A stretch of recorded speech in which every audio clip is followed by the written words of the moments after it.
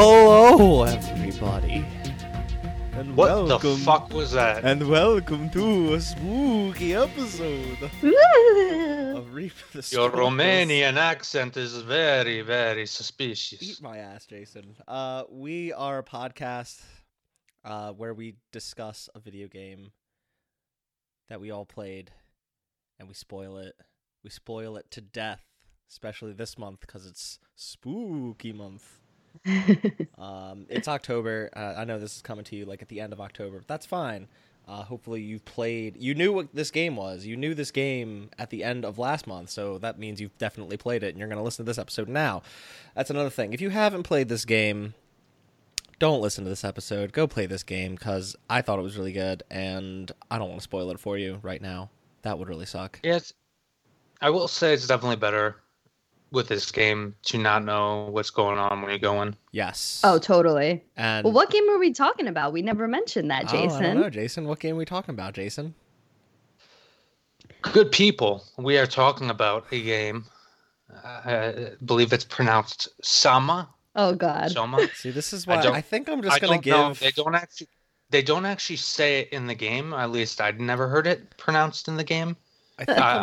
I think I'm going to permanently give the right to introduce the game to Delilah every episode. We're playing Soma. She doesn't do this dance around the nonsense, mispronounce the game. It's not nonsense. It's just basic English. There's no E in there. Sometimes it was like could have been like Somia. Sometimes you talking is the spookiest thing around, Jason. It's a good thing. It's a good thing it's October. Let me tell you what. But yes. Well, what? Okay, we're talking about the game Soma. Yes. A horror game coming from Frictional Games of Amnesia: The Dark Descent fame, which is another super spooky game that I never beat because it was too spooky for me. But I haven't played it yet either, but I'm going to play it soon. Such a fucking pussy, Mark. I'm actually going to play it this Sunday. Oh, good for you. Yeah. Tell me how you make out with that, because... So, all right. Shall we get started? Do we want to dive in? What's the history? To the history of Soma. Yo, cut that shit out, man. All right, so... No, there are not vampires in this game. You don't know that. Spoiler alert. Maybe they're hiding in the Batcave. You know, Maybe. you should cut out these Dracula impersonations. You should do a Mike Myers impersonation. You know what Mike Myers says? Nothing. Exactly.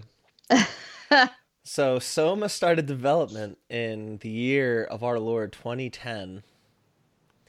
And the setting being at the bottom of the Atlantic was decided on a whim by the co-founders of Frictional, Thomas Grip and Jens Nilsson. It's something that they claim they always wanted to do, so I guess this was just the perfect time for them to do it. The narrative was kind of designed around relying on player actions instead of it acting as a guide, so going to... what were those called? They were like the buffer stations or whatever. They were basically acted as audio logs. Yeah, I think they were just something on the wall. Yeah, well, yeah, They were essentially pretty much audio logs. That's what they wanted. They wanted to kind of achieve that whole audio log narrative storytelling by using that as a means to give you context as to what's happened in the past for this horrible place. The game was heavily inspired by the work of Philip K. Dick, China Miéville, and Greg Egan. Only one of those that I really know much about is Philip K. Dick, who is the author of Do Androids Dream of Electric Sheep? Oh? Is that one that you've read, Jason? It's iRobot. What? The movie iRobot, was that not a adaptation of that? I believe the better example would be Blade Runner. Oh, sorry. Yeah, I'm thinking of there's another short story that they did. I don't know. Whatever. Okay. But anyway, I digress. I feel bad for him, man. Imagine like having you publish this book, it's famous, and when people see your book, it just says in big lettering "Dick." So anyway, continuing on. The sound design for the game, which I thought was pretty stellar. We'll get into it though. It used something called a room size system. So what that basically means is instead of processing sounds to make the sound effects that they used, they kind of recorded sounds that complemented the mood and the atmosphere. And as a result of that, this was just kind of a fun fact, over 2,000 footstep sounds were recorded for this game. Wow. I thought it was just a neat little fun fact metric to throw in there. Cool. Jason, what do you think about that? Do you think you've done 2,000 different sounds of footsteps in your life?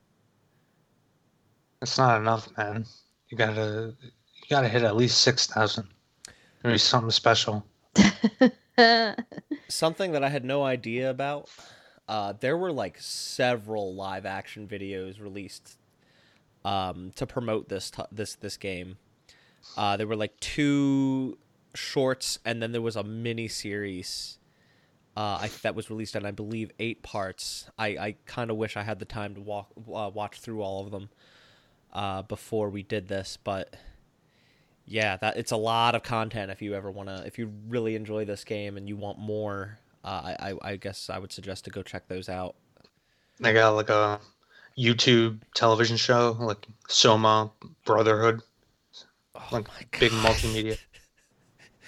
Yeah, it's called Soma Brotherhood, Jason. But anyway, yes, the game released on September 22nd, 2015 to PS4, PC, I think Mac and Linux, and then it later came to Xbox One in December 2017. Mac? Who uses Macs? Yeah. Please note, listeners, I am recording this on a MacBook. Jason is being a real big butthole. But yeah, that's the end of the history lesson.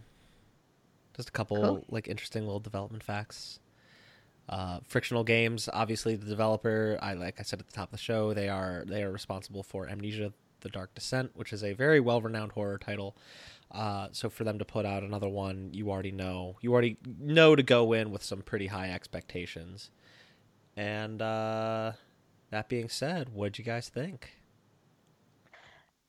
This game gave me anxiety, and not because it's a horror game, but because it reminded me, full disclosure, of a shroom trip I had when I was about 23 years old. I like. Whoa! Whoa! I like. Listeners, we do not condone drug use. No, and I'm also 32, so that was a long time ago. It was the first and last time I ever did shrooms. I was like, what is life? Why do I love my mom? Why do I find South Park funny? Why do I think The Walking Dead is a cool show? And then as I was like shitting the shrooms out of my body, I was thinking of my purpose in life, and all I saw was a never-ending void of space. So this game kind of brought me back there, and it gave me anxiety. Yeah. Were there like luminescent monsters in your shroom trip? No, but there was luminescent barf that came out of me. Oh. But like it wasn't actually luminescent. That's what my brain saw. Did you try to lick it? Like, no, I didn't. Did the shrooms give you that impulse? No, but it was the only thing that gave me comfort. Which is kind of relevant to the game too. Licking the luminescent barf gave you comfort? No, looking at it. Yeah. But anyway, sorry. For the sake of our listeners, if you're listening to this and eating right now, either stop eating or stop listening until you're done. What do you guys think of it? I was fucking confused, man, for a lot of it, in both good and bad ways. I'll say this: as a story, I enjoyed this game. because I was like, at first I was just like, oh, I see what's gonna happen. It's basically gonna be like, oh, this shit's all in his head or whatever, because they're fucking with his Well, brain. They're doing brain studies. That was just my first thought. Like, oh, Right. this is so predictable. But then it turns out, oh no, there's like a cool sci-fi story going on. But I was like waiting for a twist, and I was like, oh, what the fuck are these monsters doing here? And by the end of the game, I still didn't really know like what the fuck the monsters were or what they were doing there. And I'm hoping you guys will explain it because I don't understand what's going on. that's something I do kind of want to bring up because I thought it was a little strange how they handled it, and I'm not sure if it worked. But then again, there was so little information that maybe it's one of those things where we're just supposed to kind of take it for granted. But we'll get to that. Yeah, they kind of the monsters just kind of felt like they were there to make it a horror game. But Well, it's funny because like one of the earliest monsters we encountered was a walking robot, yes, and like a robot, almost like something you'd find in Horizon Zero Dawn, although a little more what's the word I'm looking for? Like primitive. blocky. Yeah, Yeah. blocky. That sure.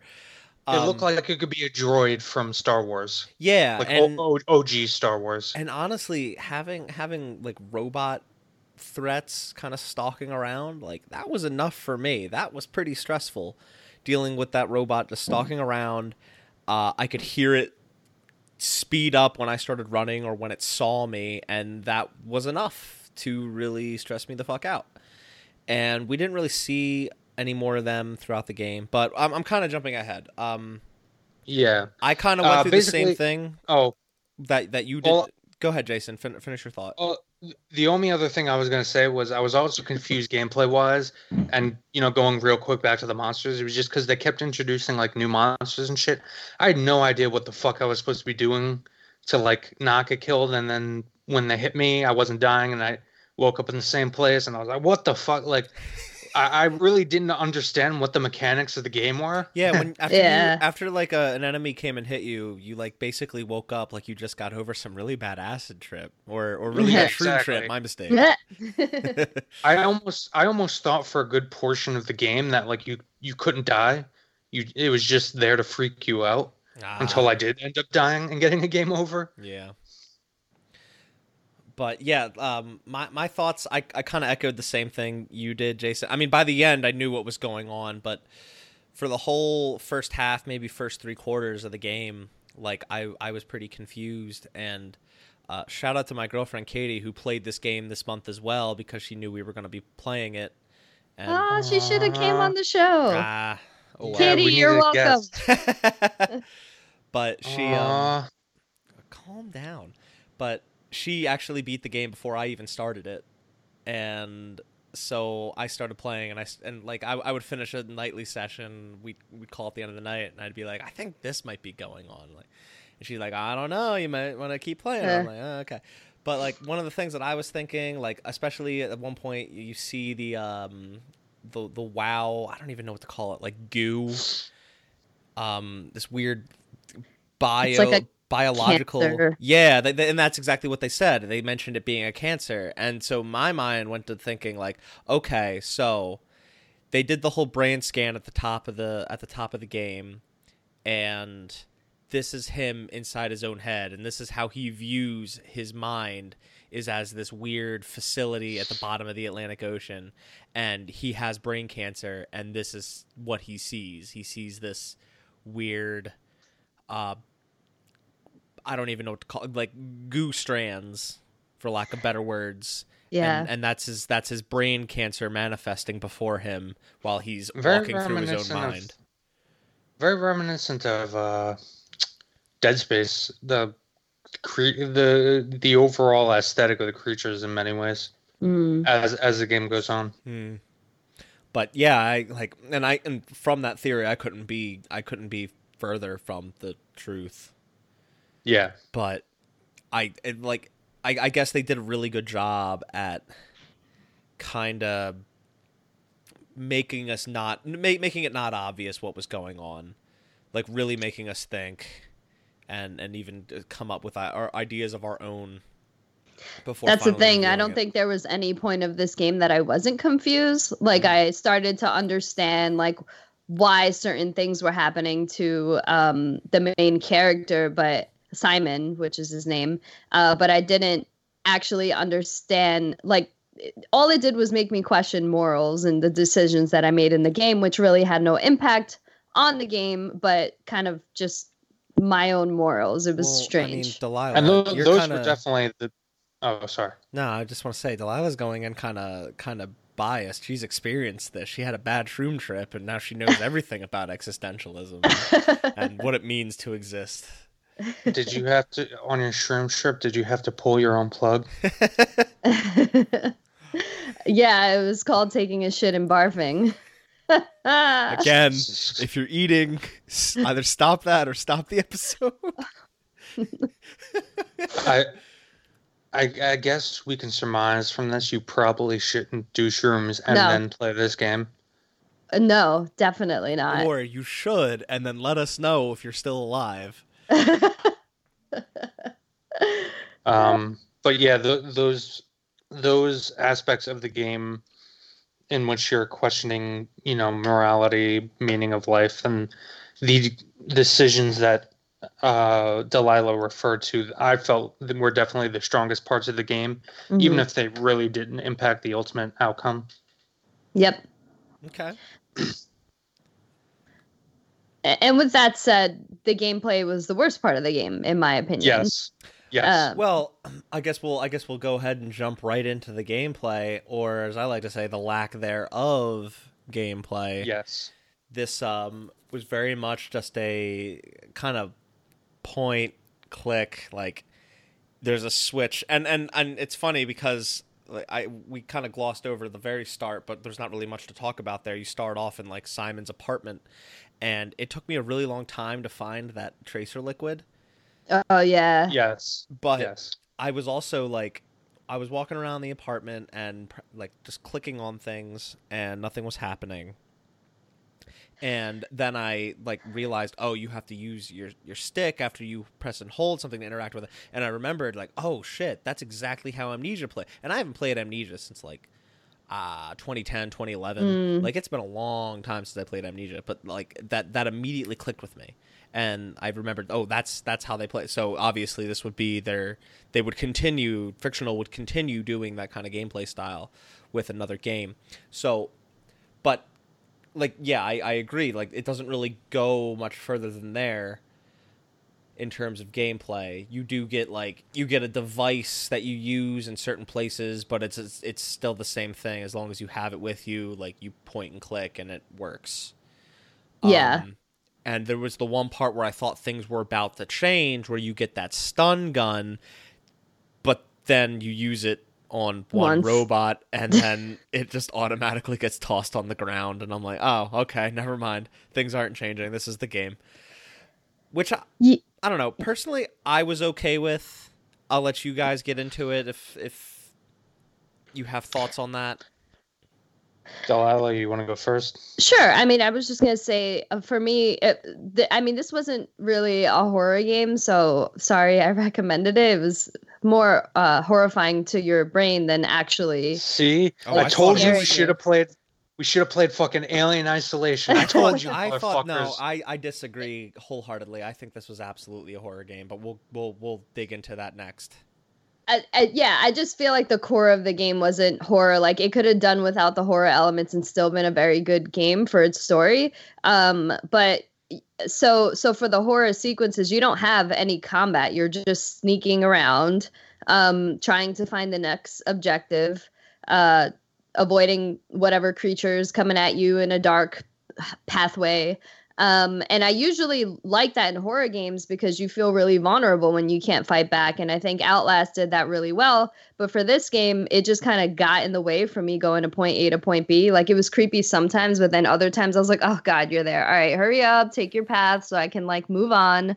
And in that way, the gameplay, I felt like the enemies just didn't need to be there. Like if I ever played this game again, I'd probably play on the easiest mode, which you don't die. Just to I of like, I think they actually just remove all monsters entirely. No, not from what I heard. Oh, really? The monsters are there. They just can't kill you. Oh, okay. Yeah, I didn't find it. I mean, there were some jump scares, but I agree. I didn't really find it to be a horror game. And at some points, it just got annoying to the point where, like, I don't know if you guys remember that one section where you had to turn on like a couple of, or turn off. I don't remember if it was turn on or turn off, but there were you had to flip a couple of switches on these generators. Yeah. And then one of them explodes and it knocks you to the ground, and you get up and all of a sudden there's a monster right there, and you basically have to run. Yeah. And you have to go downstairs, and it goes into like emergency mode. You have to get out of that section. So you basically have to follow the lights on the floor to get out, and just hope. Basically, the whole section is predicated that you hope that you're running in a straight enough line and fast enough that you're outrunning the monster. And you also have to hope to God that the physics engine doesn't fuck you when you're going down the stairs. Because, like, you literally, if you take one wrong step, you'll go a little bit too far over the stairs and hit the wall on the top of the stairs, and it slows you down and you instantly die. I had to redo that section so many fucking times, because you also have to make sure the doors are open before you do it, because otherwise, if you have to waste time to open the doors, the monster will get you. It's just like, it feels like, for me, like, to be a true horror game, you have to feel like you surviving the encounter was earned. Like, most recently, off the top of my head, you think of something like Mr. X in the Resident Evil 2 remake. Like Episode 1 of Reap the Spoils. Yes. Those encounters, the tension was palpable, and when you finally got to like a save zone, you felt like it was earned, because there were ways for you to kind of stall him. There were strategies you could employ. I just pointed out one of the game that I had proposed against this one was Alien Isolation. You're given, not many, and Alien Isolation can get frustrating at times, but it is fair, you are given ways to track where the alien is, and even as the game progresses, ways to stall it, like a flamethrower type thing that momentarily stops the alien from getting to you.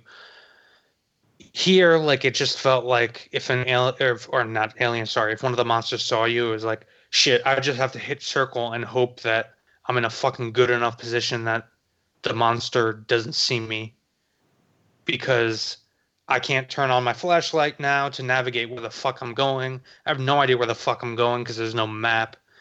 If there's a door closed, I'm fucked, because to open the door creates a noise that it's just, you're fucked once you get spotted. It's kind of just not scary. It's just frustrating. But it did have a really eerie environment. Yes, like, the atmosphere was very creepy, and I did like that about the game, and I felt like it made sense for it to be that creepy.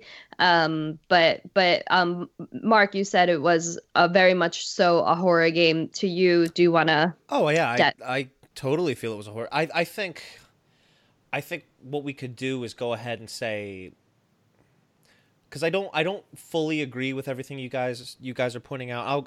I'll mention why, but I do agree with some points. I'm not totally in disagreement with you. I would say this game is much more of a psychological horror game. Yes. Than it is just blatant, like, survival horror. I think that the fact that you are defenseless does work in the game's favor for the most part. To your credit, Jason, like, yeah, if a monster spots you, you're kind of screwed. There's not really much you can do in terms of hiding. I've tried running from a monster or past a monster, and they just speed up like crazy and just track you down no matter what. And the game does have like a function to peek, and I assume that by peeking around a corner, you would still remain hidden somewhat, so you could somewhat navigate and make sure a room was empty before you entered it. But I quickly found out that's not the case at all. Like, if you peek and they happen to see you, you're fucked. Well, I find that to be I guess more realistic. Like if you, Of course, yeah, but but it's still a game, right. And but I feel like the developers really went for more of a feel of realism when it came to the avoidance and the defenselessness. Besides the fact that if they pummel you, you don't necessarily get a game over. You just kind of get up like you just got off of a bad a bad binger night or something. But that actually brings me to another thing I forgot.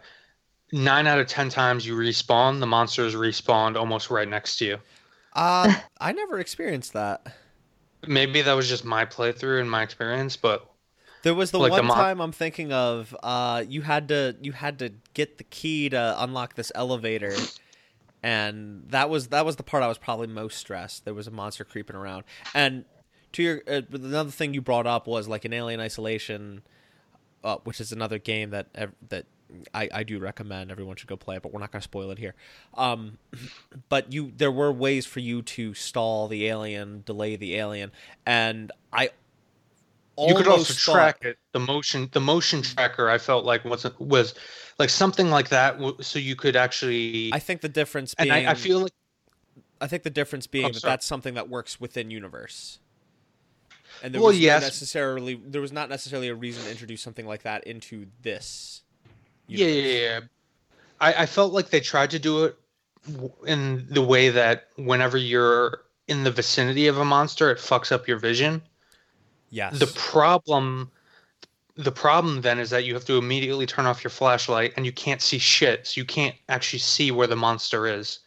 And some of the monsters are like illuminated. They're like luminescent and all blue, glowy and shit. But especially when you get into the second half of the game, they're all just kind of amorphous blobs. I think the idea then is, it's not so dissimilar to like Alien Isolation, where you'd like hide in a locker, and you'd have to wait until it goes away. And like there are other ways for you to delay it, to stall it, to make it go away, but not for the majority of that game. At least certainly not the first half. You kind of just have to hide and wait, and this game is a much shorter game that employs employs that mechanic, that idea throughout the entirety of its playthrough. I guess that is, like you said, it's a shorter game, and I guess that's what makes it a bit bearable. Like overall, like I was saying before, story-wise, I actually enjoyed the game quite a bit in a lot of ways. Mm-hmm. Gameplay-wise, not so much. I guess to summarize what I'm trying to say is it felt less like survival horror and more like trial and error. Okay. I mean, so what was I going to say? There weren't as many like enemy encounters. Like they didn't overdo the whole enemy, the whole there's just enemy stalking the hallways, you have to avoid it. I feel like the majority of the game was spent walking around, reading notes, listening to audio logs, furthering the story. Which I didn't. That's probably why I have no idea what the fucking monsters are. Oh my god! It seems like there are a lot of labs and shit you go through that probably had the notes that explained it, and I just didn't read them. I feel like Jason could have used that history lesson before playing the game, Delilah.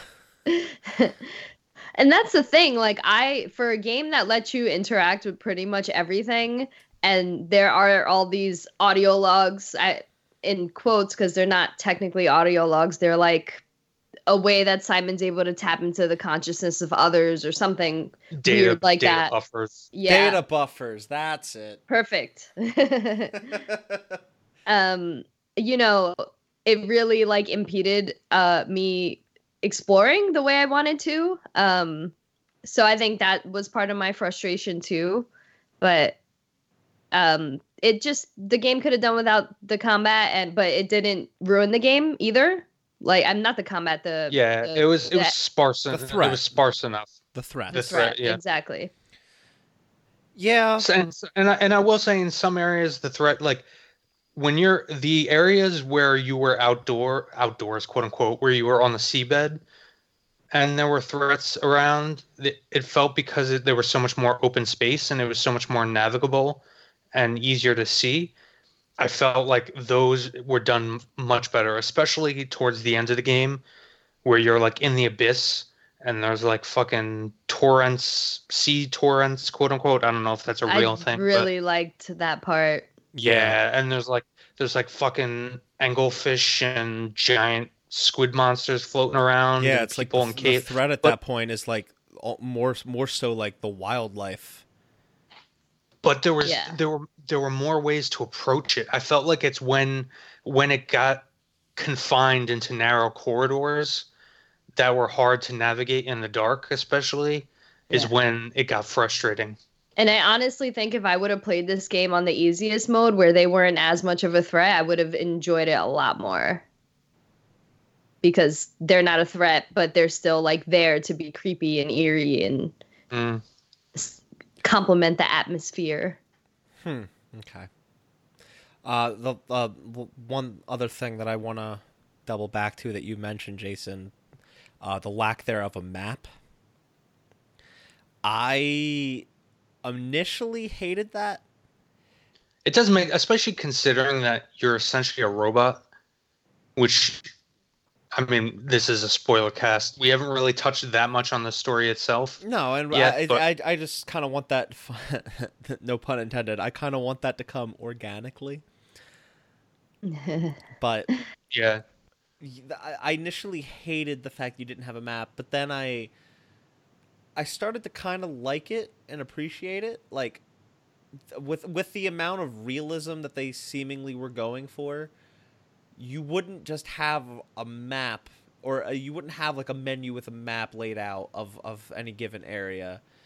And like they did offer you some sort of idea. You'd have a map like on the wall and you could reference it, and it was on you to figure out, okay, I'm going to go down this hallway, take the first left, then continue down, take the second right, and I'll be in a room that I think I need to be in. And you kind of work it out from there. I personally grew to love that, because it put more. It was like less of a gameplay element, but more of like a player element, and really helped to kind of involve the player into what was going on in the world. Because it's so easy to just, walk down a hallway. All right, shit, do I go left or right? Click, open menu. Yeah. Oh, okay, I have to go left. Okay. It's so easy to do that. This really, I feel like it almost added to the stress level. It almost added to the horror level. Like, you need to know where you're going because you don't know what's around those corners. Yeah. Well, that's the thing, is that I think probably I wouldn't have been frustrated if I wasn't all of a sudden accidentally spotted by a monster I didn't know was around the corner, and I just had to start running, and I lost all sense of where I was. So I had my light off, and because I wanted to be able to hide from the monster, Yeah. I think they really wanted. I think they were going for more of a cautious play.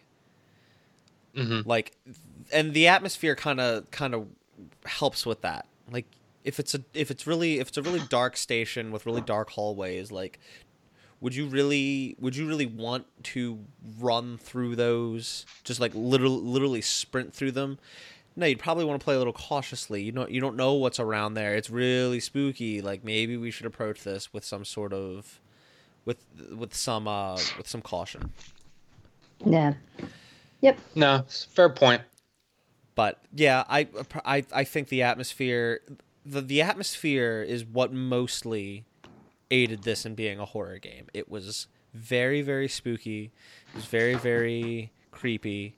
The sound design, I played with headphones the whole time. That's usually what I do, especially with horror games. It's top notch. Created a very, very, very creepy atmosphere. Yeah, no, the sound design was definitely a plus. I guess that room size system, baby. Yeah, I guess for me, like Delilah said, I almost would have preferred, especially given what the story eventually becomes, I would have preferred, and how interested I was in it as a sci-fi concept, because it's a really fucking cool sci-fi concept. I almost would have preferred they stripped the horror from it entirely and just made an awesome high concept sci-fi adventure. To contrast, I think the horror was good, but like I brought up that one robot. I wish they would have done that instead. Robots that are stalking around and you have to avoid them. Maybe some better ways to hide and avoid them, but I feel like that robot angle was it was more fitting with the setting we were in. The story. Yeah. And it was because the robots were possessed by the brain scans of the survivors. Yeah, they had had like AI uploaded to them, and we met some interesting characters that were friendly, but I feel like some corrupted robots stalking around, like that first one that you encounter, would have been much more fitting, and we only really got like one or two. Mm-hmm. There were some like security ones out. There were on the seabed. Yeah, that's one that I'm thinking of, and like that was interesting. And not to say that what we got wasn't interesting. I feel like it was significantly less interesting than what that first robot we got stalking us. Yeah, because that really stressed me the hell out.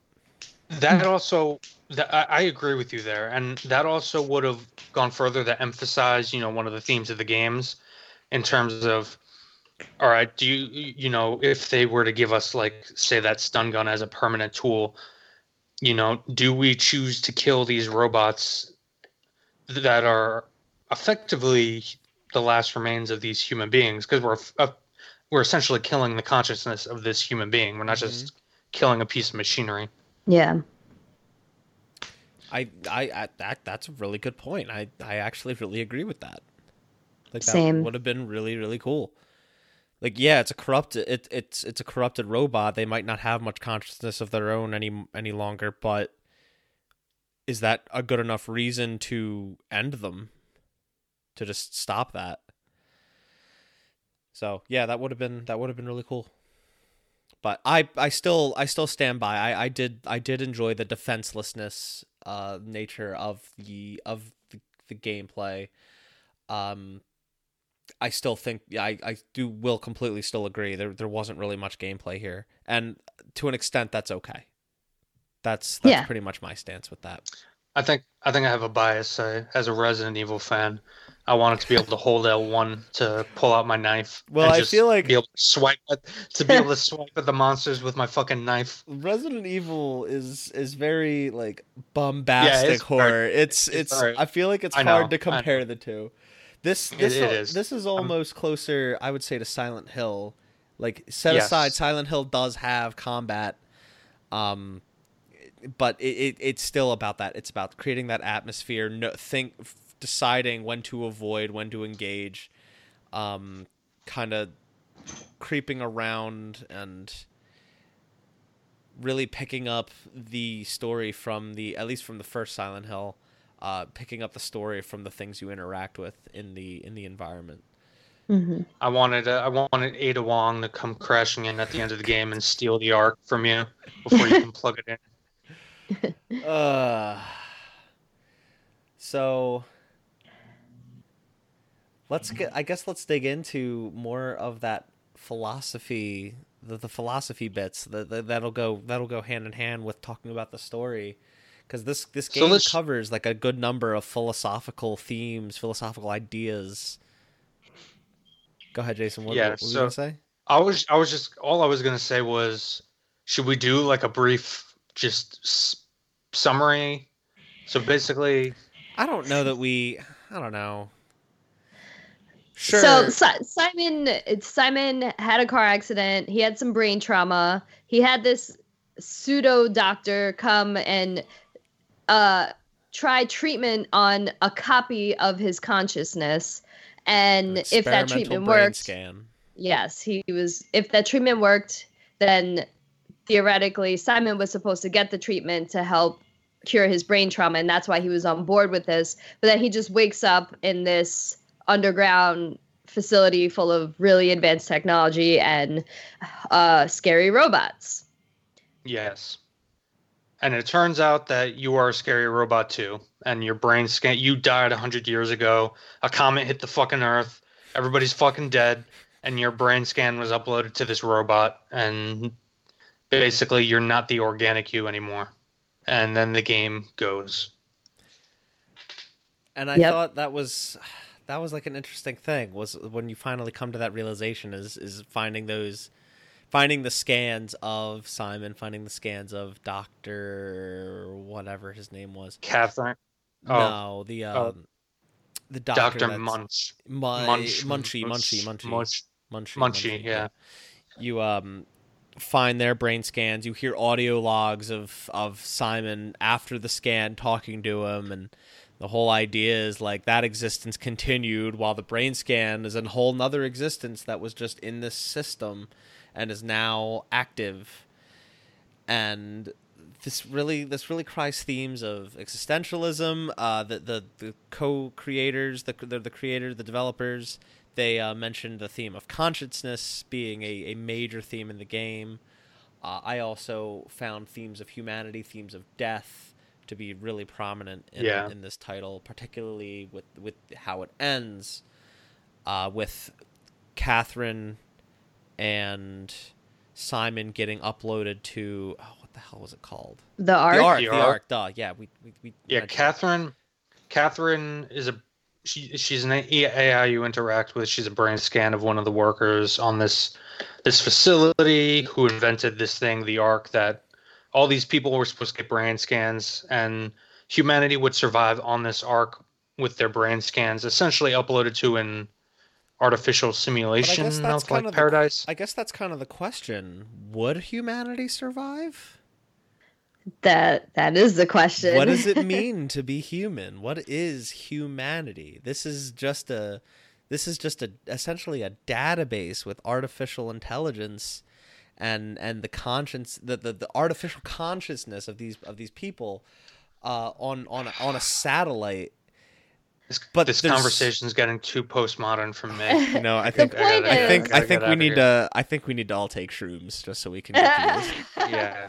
The point is that Simon, who is half robot, half human, but not himself. It's the body of a human woman, I think. Yes. I feel like that's all pretty arbitrary, though. It's just like he's just like a visitor staying in a Airbnb, essentially. He's just kind of passing through and using this body that's just there because it happened to be there. Well, this was part of the advancement, is that Simon was one of the few experiments that was able to be half robot, half human, whereas like Catherine, for example, was just straight up a robot with consciousness in that robot, whereas he was able to he was one of the special legendary experiments that was able to be half human, half robot. And correct me if I'm wrong, but I think the body that he acquired initially was Catherine's girlfriend. Yeah, it was implied. So right? She said. So Catherine is about to say. Catherine. There's a line of dialogue where Catherine, Simon says something like about her, like how like weird she is or something. I don't remember what it was, but in response, Catherine says, "Hey, she was my," and then she cuts off and says, like something like she was a really nice person. Yeah, she was nice. Yeah. It implies that it was her girlfriend. Yeah. Yeah. Which is where it began. Like I was expecting that throughout this entire game to be like a big twist at the end, and I thought it would end up that like Catherine was fucking insane and was using you the entire time. I expected a big betrayal as well. And that's where it kind of began. I thought like Catherine would end up being this like emotionally not manipulated or emotionally like just an emotional wreck, like somebody who became obsessed with this idea of the Ark and had basically been responsible for the destruction of the entire undersea facility in trying to see that idea through. Now she's kind of using you. I thought she was the one responsible for all the monsters and the WoW and whatnot, but it kind of ended up being pretty straightforward in the end. She was extremely honest with you, and the whole the whole surprise reveal is that Simon was unwilling to really understand. Right. And, Yeah. and he sort of just they got uploaded, everything succeeded, and he still didn't get it. Like, he just didn't get it. Which makes a lot of sense. I mean, so Catherine does seem manipulative when she's like, "Oh, we're gonna copy your consciousness and put it into another body," and he's like, "Oh, like don't do that. Like you do it instead." And then she winds up doing it anyway because she knows that he wouldn't be able to accept it, because once your consciousness is in another body, you're like, "Wait, what the hell? Why am I still here?" And you don't really like make well, at least Simon didn't really make the connection that his consciousness had transferred somewhere else, and his previous consciousness is still living in that space in that time. I think it's just something he didn't want to admit, or he didn't want to accept. Yeah, because I got that pretty easily from the start. That's why I actually chose to end up pulling the plug for all the people. Like, I didn't want to leave him sitting there. Like when Same. you transferred into the power suit. I erased my previous existence for the dude who you manipulate. Oh yeah, a brain scan of a dude to get a code. Like I wiped him so that he didn't just sit there like, you know, going crazy from isolation. Like, I got that pretty quickly. And that's something I do want to mention. Finish your thought, Jason. Oh no, all I was going to say was I got that pretty quickly. So I kind of agree with you. I think the story is more about him not being willing to emotionally grasp with that. And I think they were trying to narratively tie it in. So in the beginning of the game, it starts with you're in a car accident. That's the whole reason you get this brain scan. You're in this car accident, and an implied, I guess, lover of yours dies in this accident, and you're left with severe brain damage. Mm-hmm. Although it's never really touched upon again what relevance this girl has. And I thought they were somehow trying to tie her in, but it doesn't really. Yeah. So I don't know. I don't know what it was getting at there. They were, in the sense that with these new with their consciousness put in different bodies, you'd have no connection to whoever you were bonded with, like a lover or family or friends. You're just kind of alone, and in that space, the only person that Simon had was Catherine, and they pretty much wind up in the Ark together towards the end. And but that's the weird thing, is that they recognize each other on the Ark. Why wouldn't they? Their consciousness got uploaded. They already knew each other by that point. But like Delilah was just saying, the message it seemed to be getting across was that you would have no connection. Like your family's not there anymore. The people you love aren't there anymore. Like in your new consciousness. But the consciousness that got uploaded already had the knowledge of. I see what you're saying, Mark. But that's what I'm saying, Mark. Is that there seems to be an inherent contradiction there. I don't know about that. I think I just because of the non-mention of the past love interest. I feel like we just don't know enough about that. No. I'm not saying I had a problem with the non-mention of her. I'm just saying I didn't really understand what it was trying to add to the story. That's like a minor complaint. Okay. That's a really minor complaint, yeah. I feel like it was trying to do something, but I just didn't really get what. I think it was just trying to say that shit doesn't even matter. Like, that's the point, you know? Like whoever he was with in the past doesn't matter because his consciousness is in freaking La La Land right now, you know? He's 100 years in the future, fucking dealing with spooky monsters and underwater sea labs. Yeah. And fucking comets hitting Earth and killing everything.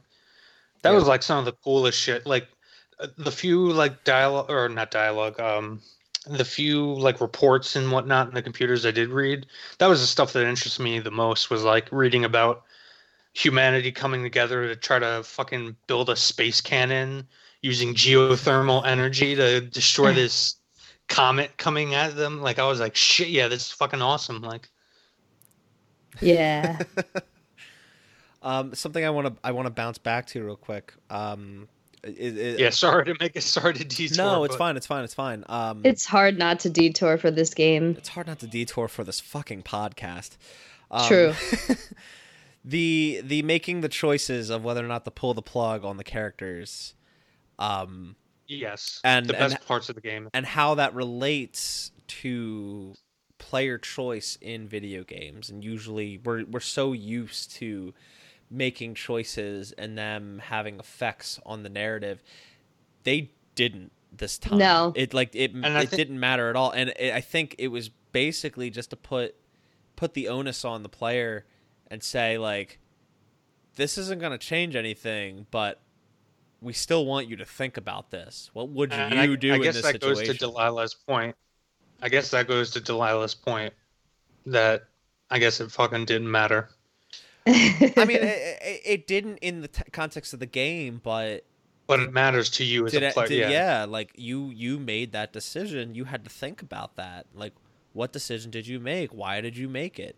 I think they were trying to really they were trying to accomplish self-reflection. Like, here's this tough choice. How would you handle this? How are you going to handle this? And we're not going to punish you either way. We just want you to think about it. Right. And there's also, in a lot of those situations, whenever you're dealing with a situation where the essentially life or consciousness, whatever you want to call it, of one of these secondary characters is in your hands, you'll notice that the developers would always place like a bunch of pictures of shit, like their families or friends or diary entries. Mhm. You know, they would scatter it about so like you could look at that shit. Like, there's one particular woman who essentially kept herself alive on life support solely for the purpose of protecting the Ark. Yeah. And she asks you specifically, once you prove to her that, you know, you're getting the Ark to launch it into space, she asks you to pull her off life support. And in that room, you see all these pictures that she has taken of, I guess she came from like Greenland, and she like loves it and said like it was beautiful, you know, 100 years ago, whatever, before the comet. And you see pictures of like her family and all these like diary journal entries and whatnot. And then you look at her and she's just this fucking decrepit, like rotting semi-corpse. Yeah. I mean, she's 30, but she looks like she's an 80. Yeah. Right. And supposedly the last human. I'm not sure how they could possibly know that for sure, but I guess, you know. Well, I guess so. they would know. Everyone on the surface got wiped out. Guess Yeah, if it's the last person in this, and by comparison, small space station sea station, Yeah.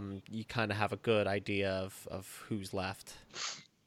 Yeah, when you see that final shot of the game of the satellite taking off, it shows Earth and like you can see the impact crater Mhm. and fucking everything is frozen over with the exception of like spots where like volcanoes have erupted and there's magma. Nobody's fucking living in that shit. That's like extinction level day after tomorrow shit. So I'm guessing that all of us destroyed whatever past consciousness we can, including this last human, right? I kept Brandon alive. Okay. You're a terrible person. I don't know. I felt I didn't want to kill him, but maybe it would have I don't know. I didn't want to kill him, and I felt like that would have been, for whatever reason at the time, I felt that would have been the worst thing to do, would be to just erase him from existence.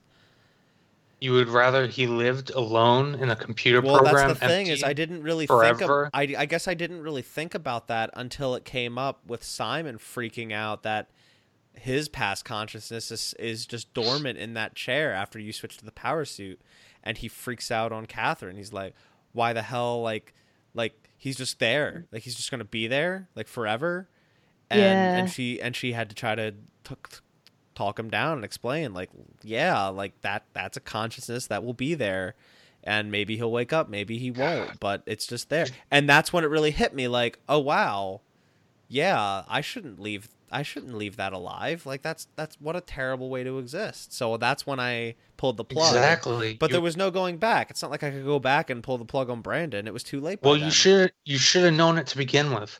You better hope your girlfriend doesn't hear this. Oh You're an my awful God. person. Anyway, and then yeah, like when at the end came around, everyone, Simon and Catherine get uploaded to the Ark, and they're still behind. Like I felt bad for Simon that he still didn't get it, and then I really felt bad for Simon because Catherine died.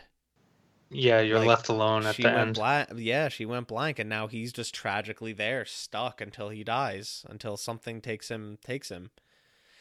But like, I guess let's jump to the ending. Not jump to it. We've already talked about it like maybe 2 or 3 times now. But how do you view this ending? Do you view it as a tragedy, or do you view it as a happy ending? Considering that while yes, Simon in Pathos 2 is kind of stranded there all by himself, but other Simon that got uploaded to the Ark is up there in this beautiful paradise with Catherine, and they're reunited, and they have no idea what just got left behind. They have not a clue. They have no understanding, or I guess Catherine probably does. Simon still has no idea, has no understanding, and they just are in this paradise for, I guess, forever. So is this a tragedy? Is it a happy ending? Like, is it both somehow? Yeah, I think You go ahead. both. I was just gonna say this interpretation. Yeah. I would say both. Okay. I would say both, but on a personal level, for me, fuck that world. Like, I would destroy all of it if I could. Like, even when I played Detroit Become Human, I think there was a question like the AI in the main menu was like, "Oh, are you my friend?" I was like, "No, you're a fucking robot." Like, and so like even Yo, though that's like fucking oppression, man. You're oppressing the You robots. That's the fucking thing, like, robots. You I can't would- do shrooms. I would never live in a world where they were robots or anything that could embody humans. Like, I feel like humans need to be humans, and robots, I fuck them. Like, I don't want them in Yo, my world. But You again, human supremacist. but What do you got again, against robots? They're I people ask. too. Oh my God! God damn it, Jason! Again, I ask. What does it mean to be human? Does humanity live on in the Ark? They're not necessarily Well, robots, they're just AI. Consciousness does. They're a consciousness that's living in the Ark. But is that all it takes to be human? Are they human? Does humanity what it- truly live on? Well. So sorry. I mean, for me, just being human, like, I'm not shit without like the people that I love, like my mom and, you know, my friends and my cats and whatever. And so, like, if I'm not living with them, then I don't feel human. I'm just like a thinking being that's not evolving anymore because I have nothing else to learn or to do because I'm just in this beautiful paradise. Like, what am I gonna do? Like, realize that the waves have like count the waves? Like, what the fuck am I gonna do in a world like that? I'm gonna go crazy. I wouldn't want it. I want nothing to Look. do with the Ark. Fuck the Ark. Burn it. To paraphrase the Matrix Revolutions, okay? Wasn't the- that like when the they worst one? When they try to get their daughter into the Matrix so she doesn't get deleted because she's a program that's useless. And Neo's like, "What? Machines can't love?" And he's like, "No, I love my daughter. That's what it means to be human, man, is to love." So who knows What what if- will happen? Maybe Fucking weird. maybe Simon and Catherine will fall in love. Maybe they'll spawn a whole species of AI, and then they'll build or grow new humans and create a matrix and create a AI new can procreate. society. No. That happens in the fucking Matrix? It's what Morpheus All right, says. this isn't the Matrix, One- Jason. Damn it. One single consciousness spawned an entire race. My quote, thing unquote. is, if we were able to manipulate the consciousness of that Asian dude, what was his name? Then can't theoretically Catherine and Simon's consciousness Well, be It manipulated? wasn't necessarily manipulated as much as it was coerced. Like they didn't. That's worse. Yeah, you trick them, yeah. Yeah, you just sort of trick him. Because you present Juan, I believe evidence that was his makes him name. think, "Oh, I'm not in a simulation." And really he is just kind of simulated in this fake place, and to give you the information you need. Yeah, you pretend to be Alice. Yeah. And I'm gonna say there's no right answer to any of these questions. I think ultimately what Frictional wanted to accomplish was they wanted to make us have this conversation. Yeah. Right. What does it mean to be human? And like Delilah's not wrong. I'm not wrong. Jason's not wrong. It's just it's a fascinating question that has no real answer. That's why I said in the beginning, in this game, the story is much more interesting as a high sci-fi concept. And I enjoyed it. Because like, circling back a little bit to the monsters and fucking WoW, like we kind of skipped over this a little bit. Yeah, we didn't talk about the WoW. That's because it's right not worth before- talking about. Well, exactly. Like right before you get to the final station where you actually launch the Ark into space, you're some dude who I guess is a monster but isn't really, tells you that apparently like you downloaded some kind of liquid that makes you like a poison. It was the oh man, what was it called? It was like that compound that they use. Something gel. Yeah, It's something gel. Whatever it is, it doesn't matter. The point is that he directs you to like the secret mother base where the queen monster is, and you stick your hand in its mouth and it like bites it off, and then I thought that I was supposed to be like killing it, but it doesn't kill it because it like comes after you and chases you, and I'm like, what just happened? I think it. And then, you do kill it, or you at least hurt it to the point where it's about to die, and it tries to get you so that it can prevent itself from dying somehow. That bit was I feel was also a bit iffy for me, mostly because I just didn't like the whole idea of the WoW. I didn't like this whole biomechanical cancer that was plaguing the whole station. I thought it was very strange.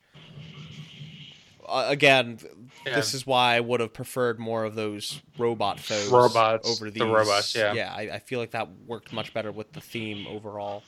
Yeah. The idea, it would have been cool, like some idea like based on the amount of robots that you like kill, quote unquote, in the game, it has effects in the Ark. Like maybe somehow those consciences, however, consciences. Conchai? No, I'm just throwing out other ways to say it. The plural of consciousness might be consciousness. Yes. Maybe they're somehow connected to the respective Conchai in the Ark that are already there. So, like, when you kill people along the game, they actually disappear from the Ark or die in the Ark. I don't know. The point being, I think we all agree that it would have been cooler to get rid of the monsters and use robots. Yeah, I think more thematic. I think for thematic sake, that would have been much more even. Sort of like the river of dead people in Snake Eater. Yeah. Ooh. Spoilers for Snake Eater, but ooh, I like that. I like that a lot. Anyway, God damn it! I should have been a game developer. Not too late. Yeah, I didn't really like the WoW. Another purpose the WoW served was to heal you if you took damage with those weird little just pods. And it's funny, I thought those were like a structural gel. That's what it was. Structural gel. That's it. Okay. Yeah, I think it's when you use the structure gel to get in the power suit, and that was like, oh yeah, we secretly engineered that so that you could beat the WoW. If I recall, I think that's what they were trying to get at. But still, it was just like, oh, okay. And you kind of do it, and then it chases you, and that's like actually, I believe that's actually the last enemy encounter, quote unquote, that you have in the game. Yes, it is. Running from it, and then you have to avoid those fish outside, and then that's it. Yeah. There's no more threats from there. It's just the remainder of the spooky atmosphere. Yep. But I didn't particularly like the WoW and the biomechanical threats. I do wish they were more robotic. I feel like that would have been more fitting. Agreed. One more thing we didn't really touch on, because we pretty much touched on all of our points. I think progression was a little too obtuse. What do you mean? Like, there were certain parts where I'd walk into a room and I wouldn't really know what to do. Oh, And- all the time. Yes. There were just like, yes. and I hate doing this in games. I wound up looking up like what I have to do, and it was always as simple as like, oh, in the corner there's this white box that you need to open, and there's a thing inside that you need. It's like, well, Yeah. I feel good game design does something, even if it's subtle. It does something to kind of point you to that direction Yeah. that you need And even to open that thing. even when you're staring straight up at it, like it's not flashing in any way, so you could very easily just like, even if you're searching very thoroughly in a room. This is a game where I definitely didn't want like a waypoint marker, an objective marker, something shining on the desk. But I need some sort of direction. You can make that as subtle as possible, but there needs to be something. And I think the expectation for a lot of this was just, walk into a room and like look around, interact with everything that you see. It's like, well, that's kind of just, I don't know, that's wasting my time as a player. It's the problem is that you can interact with everything. That's what makes it so hard. Had I they know. limited what you could interact with, it would have been more bearable, I think. And Yeah. I think like I think it's fine that you can interact with everything. I do think that's totally fine. It makes for some interesting secrets. It makes for some interesting things to find. But as long as those things that aren't obvious are complementary, there needs to be some sort of direction. Like a subtle label or some sort of document on a computer, because like 9 times out of 10 I walk into a room, the first thing I go to is the computer terminal, Yeah. and I interact with that, read what's on there. There were way too many computers with logs that there were reading logs and audio things and whatnot can be a fun way of telling some of the story and filling in the lore without being too in your face about it. Resident Evil can do it pretty well. Like a lot of times, like a lot of the background shit of like what Umbrella is really up to and whatnot is usually explained in little notes you'll find and records and audio logs, just to give you an idea of why what's happening around you is happening from a corporate perspective. That kind of shit. This game has way too many fucking computers filled with journals and logs that are just not interesting. Some of them are interesting, but by the time I was like a third of the way through the game, I just stopped reading them because it just felt like a waste of time. I think the biggest problem, and I was talking to Katie about this as I was playing through, the bit that I really didn't like about a lot of the logs and notes that you read. Think about, like, we did an episode on BioShock, episode 2 of Reap the Spoils. You would go into like the first area was like that whole hospital wing, and all the audio diaries, any notes that you would find or anything. Really, I think there were only audio logs in that game. They all pertained to that area. And getting them all in that area, of which it's a manageable amount, like, it pays off because it tells you the story of a lot of the characters and what they went through in that area. And it's not just one. Yes. It's not just one story interconnected. It's like a few smaller stories interconnected, and you really piece together what happened there. But it's all contained within that area. And you go to the next area, and you find audio logs there that pertain to stories that happened there. And it's not the same characters always involved. I mean, you have the overarching character like Andrew Ryan or someone that's still involved in a lot of these stories, but overall it's self-contained stories in a self-contained space. This was like, if you missed a note somewhere really early, then you're fully missing that piece of this big overarching plot, and there's not really any way to fill in that gap. Yeah. Yeah. And Yeah. everything you're reading, everything you're finding throughout the entire playthrough is paying off towards this big overarching past story of Pathos 2. And if you miss something, then you're kind of screwed on really understanding that story fully. And that's kind of like, And you also have to understand not just the story, like the overall plot of what's going on.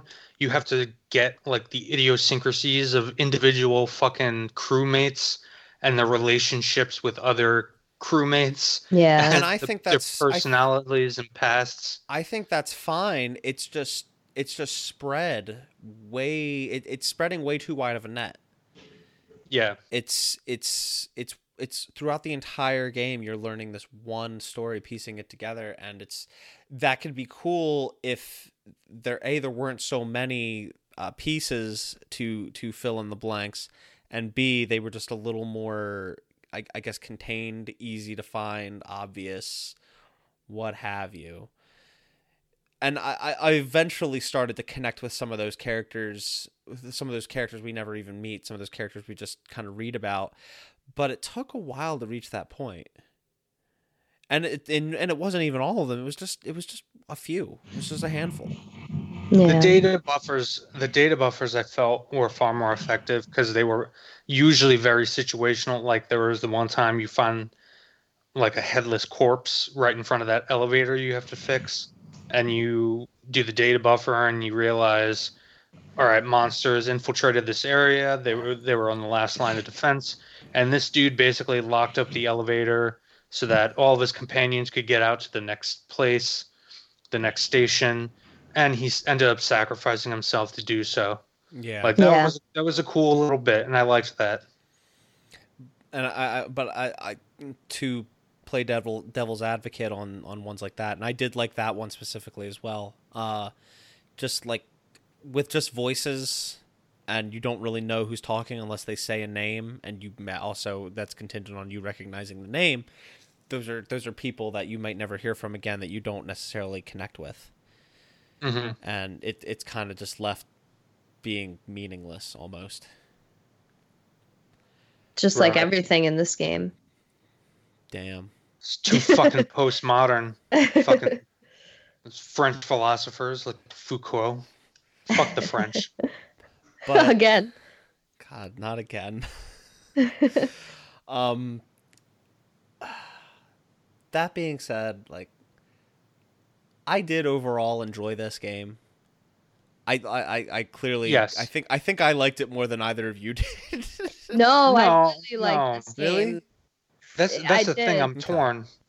I'm torn because if I have to criticize it as a video game, like, you know, like Delilah and I were before, there's a lot to be critical of. I really enjoyed it. Like I said, like I keep coming back to, as a high sci-fi concept. If I had to give an honest score, keeping in mind that on my score scale, a 5 is average. Yes, that's how it should be. Yeah, I would give this game probably like a 6.5, like above average. Okay. Maybe even a 7, just on the basis of the story and the concepts alone. Yeah, I mean, for me, this game had one of the most intelligent stories in video games. It's like up there with like the Metal Gear games, like in how convoluted and the just really intelligent themes that are explored in the game, and how it fosters the kind of existential conversations that we had today. And I'm sure many people that played this game had similar conversations. Not many games do that. And so for that reason, I love the game, and I know that's the purpose of the game. And so because the gameplay wasn't like, wow, oh my God, this is so good, it still stands out for that reason. And I'm not going to let the gameplay affect my impression of the game, if that makes sense. Okay. And I also think that the gameplay wasn't necessarily trying to be groundbreaking or amazing. Yeah. It wasn't supposed to be the draw of the game. I think the draw of the game was the atmosphere first and foremost, then coupled with the narrative that was told. And I like I said, I do genuinely feel this was a very effective horror game. for better or worse. Obviously we all agree things could have been better, but I wasn't scared, but I was anxious and nervous throughout the majority of the playthrough. Just with what running into a room and seeing that it's dark and hearing something, seeing static on my screen, and realizing, yeah, shit, there's something here. I'll agree that earlier on, when the monsters were easier to evade, and you could actually, use the environment to move around them, and when it was only like one, maybe two monsters in an area. Like, I would say I enjoyed the enemies and having to get around them up until after there was that one section where there were like 3 in a row that you had to get past, and then you entered into that big flooded area. I think it was somewhere around midway through the game. I don't know if you guys remember what I'm talking. It was the section where you're basically going between these like engine rooms, and you have to crawl through a duct. And then there would be I hated like that part. That part I actually enjoyed, and then after that, I hated every enemy encounter, because that's where you started getting to the enemies that basically once they saw you, they moved so fast there was nothing you could really do. Yeah. One frustrating bit was like parts where it was like a narrow hallway. I remember this early on with that one guy with the glowing head that would like teleport around and shit, which also to me just made absolutely no sense. Yeah, that's the kind of shit I'm talking about. But you'd have to go through this doorway, and there was like a narrow like curve you had to take to go upstairs to make the ship think it's in an emergency state. This fucking dude wouldn't get out of how are you supposed to get around him? It took me a while to like bait him to a point where I could like run around and just run up and not have to deal with him. And it's like, well, you need to give me some sort of I remember way. that part. Yeah, you need to. So the game doesn't tell you. You're basically just supposed to run, because he can only follow you to a certain point in that hallway. Oh, see, I didn't really doesn't tell realize you. that, and I was just trying to bait him to one side of a room so I could run the other way and get through it. But see, the only reason I know that is because I was using a walkthrough for a good chunk of the game. Like, the only reason I figured that section out was because I read after a few attempts I read in the walkthrough, it's like, yeah, you just got to run because he can't follow you through the doorway. Get a load of this guy. this fucking cheater over here. That's how basically, like you said before, that's how I was trying to finish, within a certain time frame to do this, and like I was just wandering around for so much time in the beginning, like figure out what the fuck to do. Yeah. Well, I think the section of the game I think that was at its best was going back. I was talking about that data buffer, the elevator section where you have to fix the elevator. Yeah. That's where I think the game was at its strongest on all points, in that you had one enemy you were trying to evade that was moving throughout the entire area.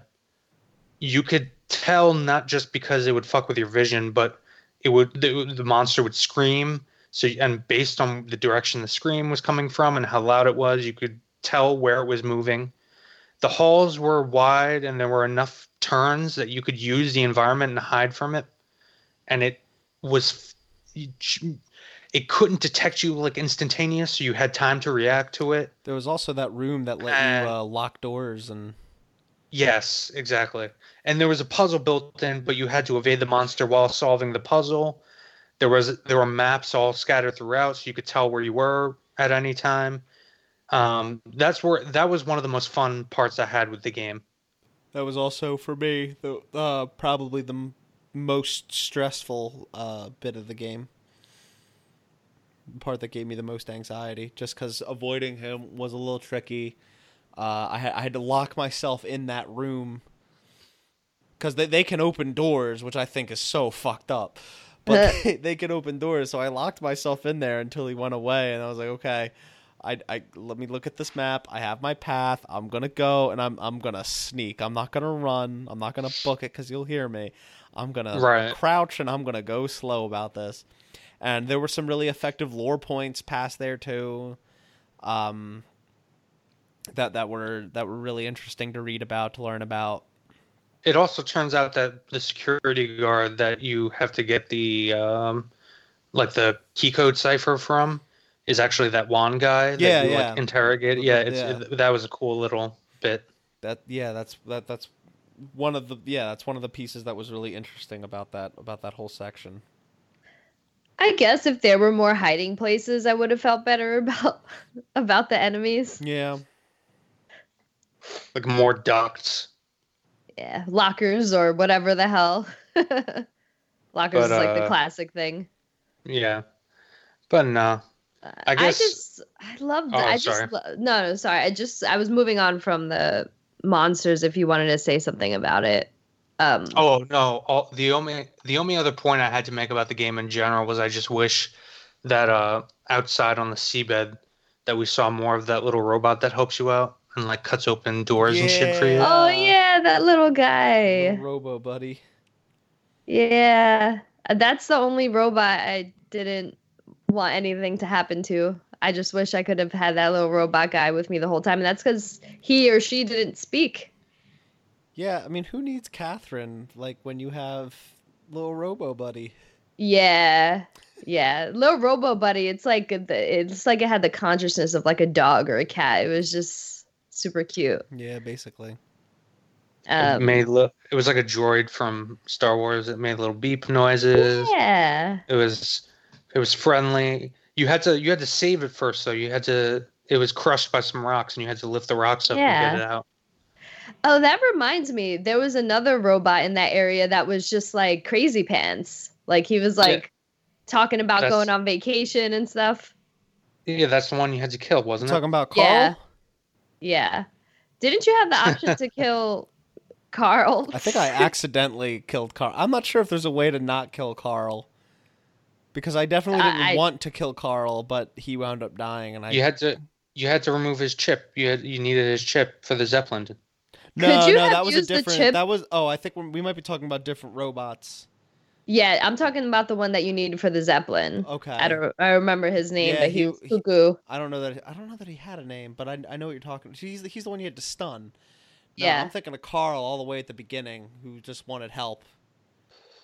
And I think I accidentally killed him. I'm not sure if there's a way you can kill him. Oh, yes, I killed him. I thought I was supposed to kill him to solve the puzzle. Yeah, maybe it wasn't. He's the one that's stuck in the wall in the assembly chamber. Yeah. I liked Carl. I thought I was going to get more Carl time. I thought I was supposed to turn off the power like as a puzzle thing. And then I realized it wasn't part of a puzzle, and I just killed him for no reason. See, I did that, and then I turned it back on. He's like, "Yo, what the hell did you do?" So I was like, "Oh, okay." But then I did something else, and it wound up killing him. I feel like it must not have been accidental. It must have been purposeful on the game's end. But I do wish we didn't have to kill Carl. I liked Carl. Yeah. Well. Maybe we did Carl a favor. Who knows? Yeah, it's possible. He might have been able to go to the Ark too. Fuck the Ark, like I said. I'm gonna get deep for a sec. I'm telling you guys, Catherine and Simon, they're just making sweet love on the beach. Catherine's a lesbian. As long as you don't know that she might be bi. She could be bi. She has no choice anymore. But oh my God, Delilah. Sorry, I'm sorry. Look, it's for procreation, okay? And it's not like she wouldn't like it. I know Simon's packing some heat. Oh, Jesus Christ. All right. Because he has the body of a woman at this point. Well, whatever. Oh, that's true. That's true. Delilah, did you I was going to get real deep for a second, and we don't have to end on this note if you don't want to, so maybe you could say something after, but in case you want to. Okay. So I sometimes, right before I go to sleep, I think about death. I think about what the world would be like if I was not in existence. And the truth is, the world will go on, right? But I kind of get anxiety about it. Like, oh, fuck, like, what am I going to do when I die? Like, you don't do anything. And so this game just really made me come to terms with death more than like people saying like, oh, you'll be in a better place and no more suffering and pain. Like this game really put into perspective for me why death makes life more substantial. That's it. See, Deep moment over. When I think of death, I remember that I'm going to be cremated, my ashes spread, and I'm going to go into the ground and be a nitrite and fertilize a tree, and I'll become a tree. That's dope. And then I'll be eternal until I'm made into paper. But that's besides the point. The point is, I'll be a tree. Yeah. That's dope. But your body, not your consciousness. I'll be a Deku tree. Hopefully there won't be like evil spiders inside of me. Maybe your consciousness will be an evil spider inside of the Deku tree that your body's made out of. Won't have any little fucking elf kids running around inside me. I won't stand for that shit. All right. So, thank you, Frictional Games, for helping us all come to terms with our inevitable demise. You've done quite a number on our current consciousness. I'm fine if we ended on that. Okay. Are you all good with that? You got anything else you want to say? Fuck the Ark. No. Oh, God damn it, Delilah. Fuck little elf kids and their fairies trying to fuck with my innards, my tree innards. So, yeah, that was an episode of Reap the Spoils, covering the game Soma. You can follow us all on the Twitter. I'm at Nibelheim and Delilah's at Assassina_san. And Jason's at Solid Quaz, but don't follow him. I actually have a new Twitter handle. No, you don't.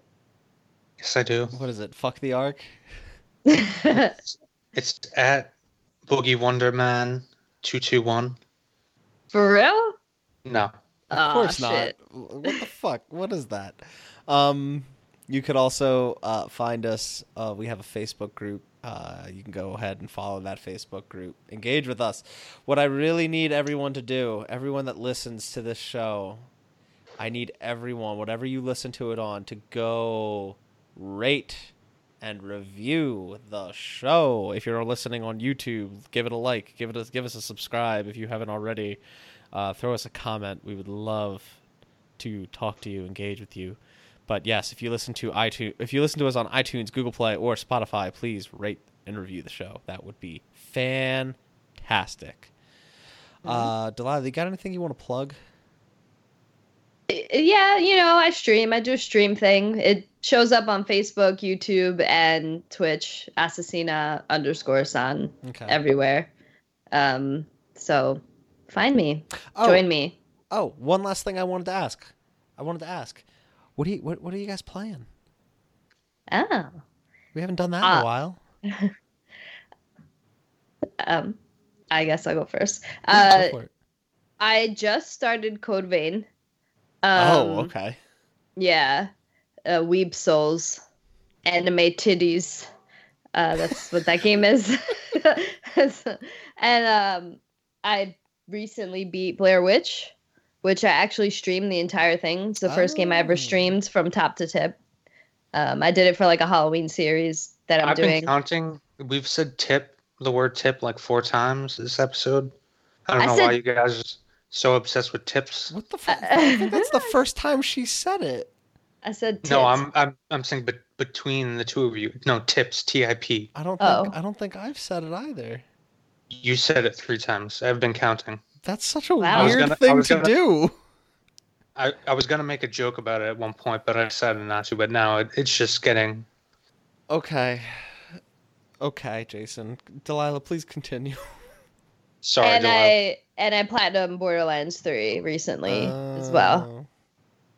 Okay. And then I'm gonna play Outer Worlds tomorrow, so I'm all over the place. Oh, and I'm playing Link's Awakening on my Switch. Oh, jeez. Jason, What you got? So I deleted Overwatch from my PlayStation because fuck Blizzard. Wow. Which was hard because I do enjoy Overwatch. But you also enjoy But human rights. Yes. But I reinstalled Red Dead Redemption 2 because I had felt like I never gave that game a fair shake, and I really, really enjoyed the first one. And I found that while I still have some problems with 2, I enjoyed it far more playing through, and I didn't play through that much, but I enjoyed it far more this second time through, probably because I've now had a far more extended period of time from playing an open world game. Yeah, another open world game. I think that was one of the biggest gripes I had when I played it on release, was like I spent 80% of that game riding a horse through just open territory, which is far more, I don't know, feels fun now. But like Delilah, starting tomorrow, I will probably be playing nothing but The Outer Worlds until we play our next game. Well, hold on. I wanna talk about what I've been playing. Nobody gives a fuck what you're playing, Mark. Damn, I've been playing a bunch of horror games. I really want to talk about it. Okay, fine. So, what are you playing, Mark? Since our last episode, I have played through Resident Evil 7 in VR. Hey. Silent Hill 1 for the first time ever beating it. Wow. I played through Until Dawn again so I could get the plat. What else? Soma, obviously. We all played Soma. I am about halfway through Silent Hill 2, which will also be my first time beating that. And you guys are getting out the Outer Worlds. I'm getting Medieval. Nice. I want to play that too. I'm not gonna lie. That'll be what I'll be playing before our next game, which is, now we can go ahead and introduce it. Speaking of all the times we brought up Metal Gear this episode, that's the Strandrunu. Sorry, that was like the biggest butchering of the Japanese language I've ever heard in my life. Next episode. I don't even want to say next month. I don't want to promise that. Next episode. I used to be an anime kotaku. Otaku. I don't want to make the promise next month, but next episode we will be publishing an episode on Death Stranding, Hideo Kojima's latest video game, due out November 8th, 2019. I wonder if we'll have any anime otakus. I keep wanting to say fucking Kotaku. God damn it. It's ingrained in your brain. Yeah, the reason I say maybe not next month, it might spill into December. We have no idea how long this game is. We have no idea what to expect. And you have no idea how much urine we'll have. And I will say, just with, in full transparency, this is the end of October. We're very, very fastly approaching the holidays, American Thanksgiving, Christmas, Hanukkah, what have you. Is there another Thanksgiving? Like, is there a Japanese Thanksgiving? Canadian Thanksgiving was this month. Yo, those fucking Canadians think they can one-up us. You really don't like anyone involved with the French, do you? They came down in 1812 and fucking burned Washington, D.C. to the ground. Fucking Dolly Madison had to get those paintings out of there. And they have the gall to try to one-up us on Thanksgiving? Am I going to have to cut that this shit out ain't of the happening. Show? I'm afraid I'm going to have to cut this from the show. Okay. It's fucking Canadians. But anyway, if you're in Canada and listening to the show, know I love you and I love your country. I've been there once and I want to go back. We should go up to your capital and burn it. See how you like it. Oh my God, Jason. So yeah, it's about to be a busy time of the year for everyone involved, and yeah, we have no idea what to expect from this game in terms of length, in terms of really content. So next episode, whenever that may be. Death Stranding. Yeah. And yeah, that's it. That's all I got. I think we can close out the show, guys. Yes. Good job. Goodbye. All right.